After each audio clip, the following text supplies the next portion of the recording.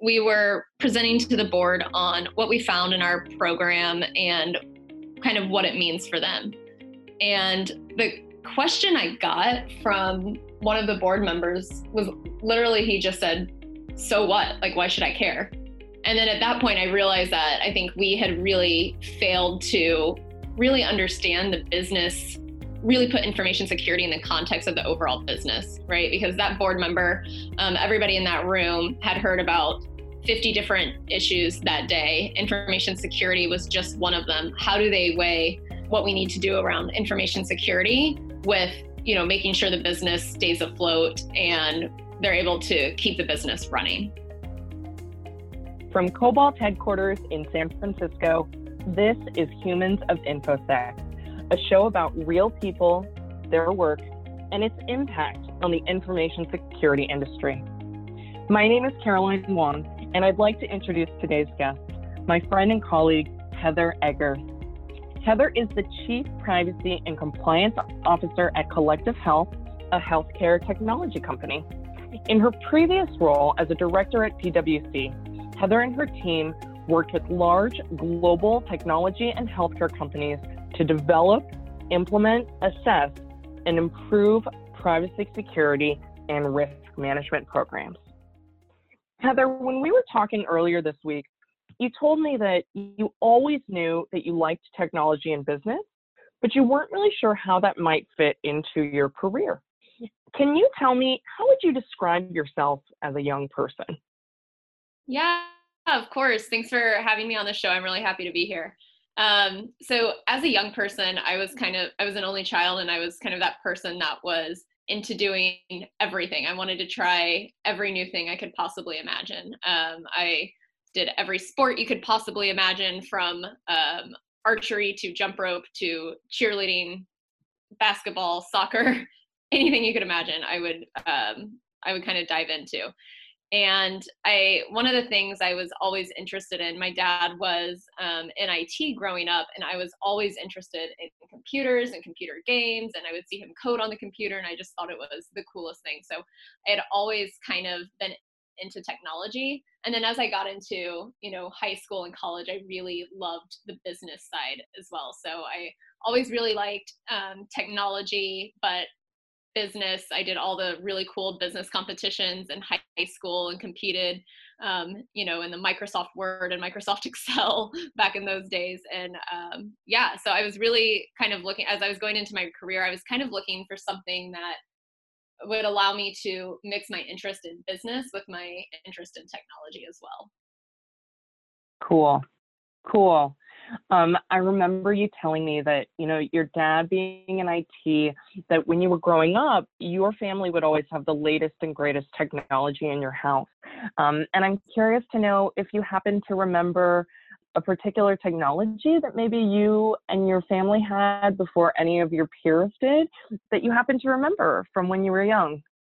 One that sticks out to me is probably, we had, I don't know if you remember, like an ISDN router before most friends. It was like the next step up from a modem, which was great. I didn't have to sit there and listen to the modem dial up. So I had faster internet connections than all my friends, which made me really cool. Awesome.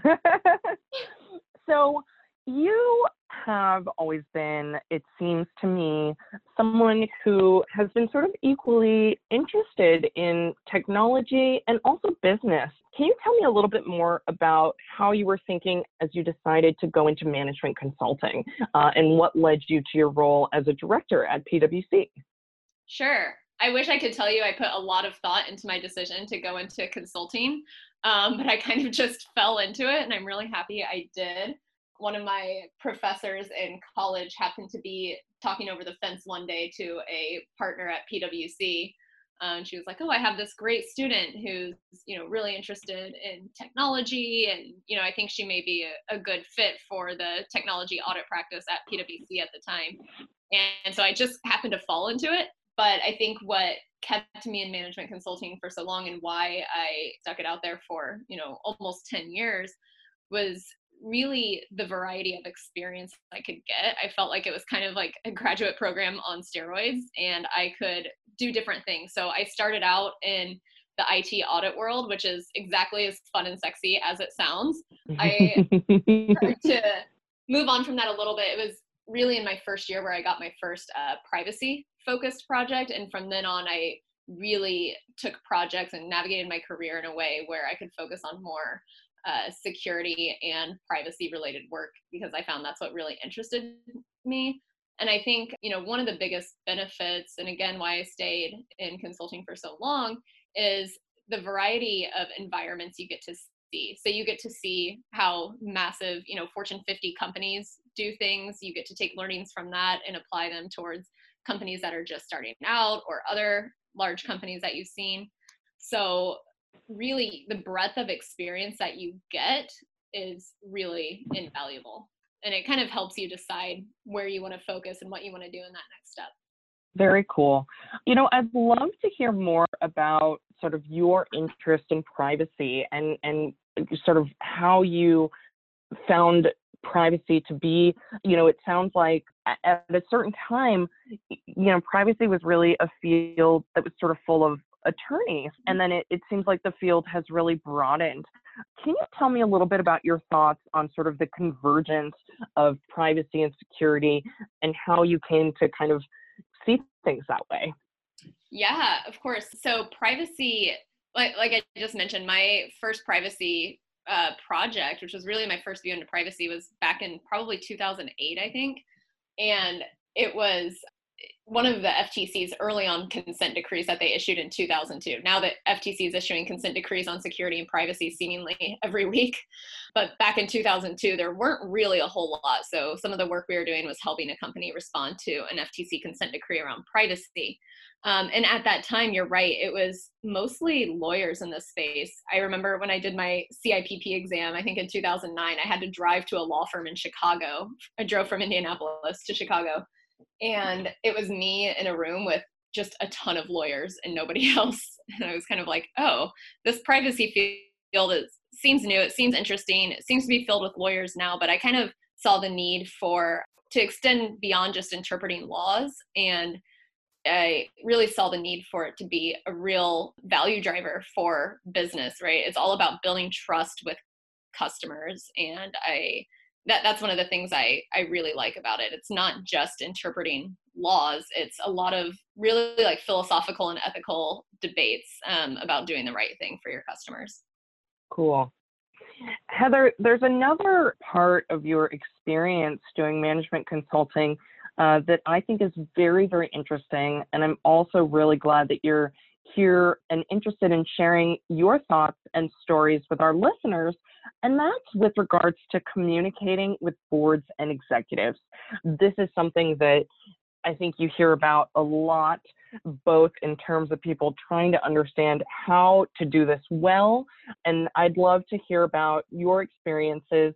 And maybe if you wouldn't mind sharing with our listeners a story where maybe things didn't go so well, and then what you and we and the industry have, what direction you see us going in. Yeah, of course. So I definitely have an example of where it didn't go so well, and that would have been my very first board meeting presentation, which was awesome. I was consulting, and we had just done an information security program maturity assessment. And it was a Fortune 500 company. It was a really large, intimidating boardroom.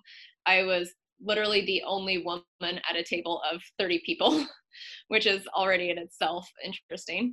And at the time, we were presenting to the board on what we found in our program and kind of what it means for them.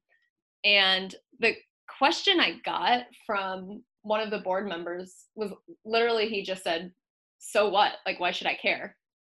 And then at that point, I realized that I think we had really failed to really understand the business, really put information security in the context of the overall business, right? Because that board member, everybody in that room had heard about 50 different issues that day. Information security was just one of them. How do they weigh what we need to do around information security with, making sure the business stays afloat and they're able to keep the business running? So I think that was a really eye-opening experience for me and really drove how I interact with boards when we're presenting today. When we present to boards today, which in my current role we do, on a quarterly basis, we really try to make the conversation about, educating the board on what's going on in the industry, what's going on in the company, what are our biggest risks, what trade-offs are we making, and we always put it in terms and context of what's happening in the rest of the business, and understanding that the board has several different objectives. One of them is information security. So how can we help them make those educated decisions and really communicate what we need from them and where we need their help? Awesome. Heather, I'm wondering if you have any advice for our listeners. I'm imagining that some of our listeners may be security professionals who themselves are struggling to connect with business objectives. Do you have any advice for security and technology folks? How can one learn more about the business context for security and risk management and privacy? Are there any sort of practical tips that you have for how a security or technology person might educate him and herself about sort of the business world as well as their specific organization? Sure. Yeah, I think just educating yourself and learning everything you can about the business you're in will be helpful, from everything from the sales cycle, how you make money, your different relationships with partners and vendors, and just getting a feel for how the company operates is super important. And some of the ways we do that, our team is meeting with every department on at least a quarterly basis. We're making sure we have a pulse on what every company's objectives are, so we know if our operations team has certain things. What's the word I'm looking for? We kind of know what our team's top priorities are. So we know what the primary objectives are of our engineering team. We know what our objectives are of our operations team, of our marketing. So we're always able to look at security through the lens of what's going on in the rest of the business. And we do we'll do formal meetings, like I mentioned, but we also go on a lot of walks for coffee with people in different departments and things like that. And I think it's really just making sure you have those relationships across all departments, and then you have the buy-in and support across the company as well. Awesome. And Heather, the final question I'd like to ask you for our podcast today is, you've spent a lot of time working in the healthcare field, and you've mentioned that, working in this field, occasionally there are actually challenging ethical debates and questions that come up. Can you give our listeners some insights into what are some of the dilemmas that you have found yourself facing, and how do you evaluate these types of things? Yeah, so maybe I can talk about a little more generally first, and then I can go into healthcare. But I think the overall debate of privacy versus security is a really interesting debate that we have to deal with sometimes. So a lot of times when we're implementing individual privacy controls and privacy features, we're doing it at the expense of personal safety and security. And so you have to kind of figure out at what point does the need for safety and security outweigh an individual's right to privacy. So some examples are, many people have probably heard about this, but data from a genetic testing company was used to find the Golden State Killer. We're using facial recognition technologies at different events. And a lot of people, they want control over their information. And I think a lot of times we forget as companies that this data is it's not really the company's data. It's not the government's data. It's an individual's data. And they own that data and they want to have rights over it. But a lot of times this data can be used to serve the greater good. And, is it the right thing to say, to give someone over control over their genetic data that can be used to find serial killers, right? It's just a really like fascinating debate that I find. And there's no right answer. I've always kind of enjoyed, these really tricky, sticky problems and trying to figure out what the right thing to do is.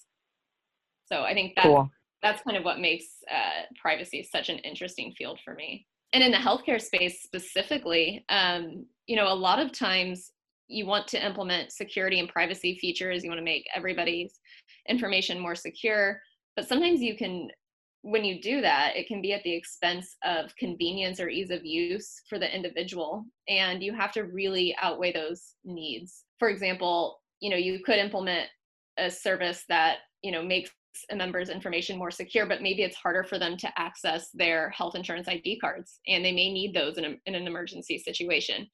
What trade-offs are you making when you're implementing these privacy and security features? And I think one thing we're starting to see, there's been some studies on this recently, that most adults are actually starting to value privacy and security over ease of use and convenience, where I think those surveys 10 years ago would have had very different results. But now we're definitely seeing a shift towards individuals really valuing those security and privacy features in our technology products. Cool. It's so interesting to hear your perspective, having been working so deeply in this field for the past, several years. Heather, thank you so much for joining us today on the podcast. We really appreciate you taking the time, and thank you on behalf of our listeners for sharing your stories and your advice with us today. Of course. Thanks for having me.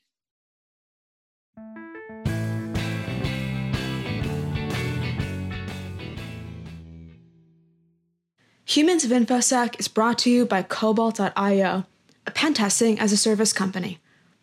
Like what you hear? Subscribe, share, or leave a review wherever you enjoy podcasts. And don't forget to say hello.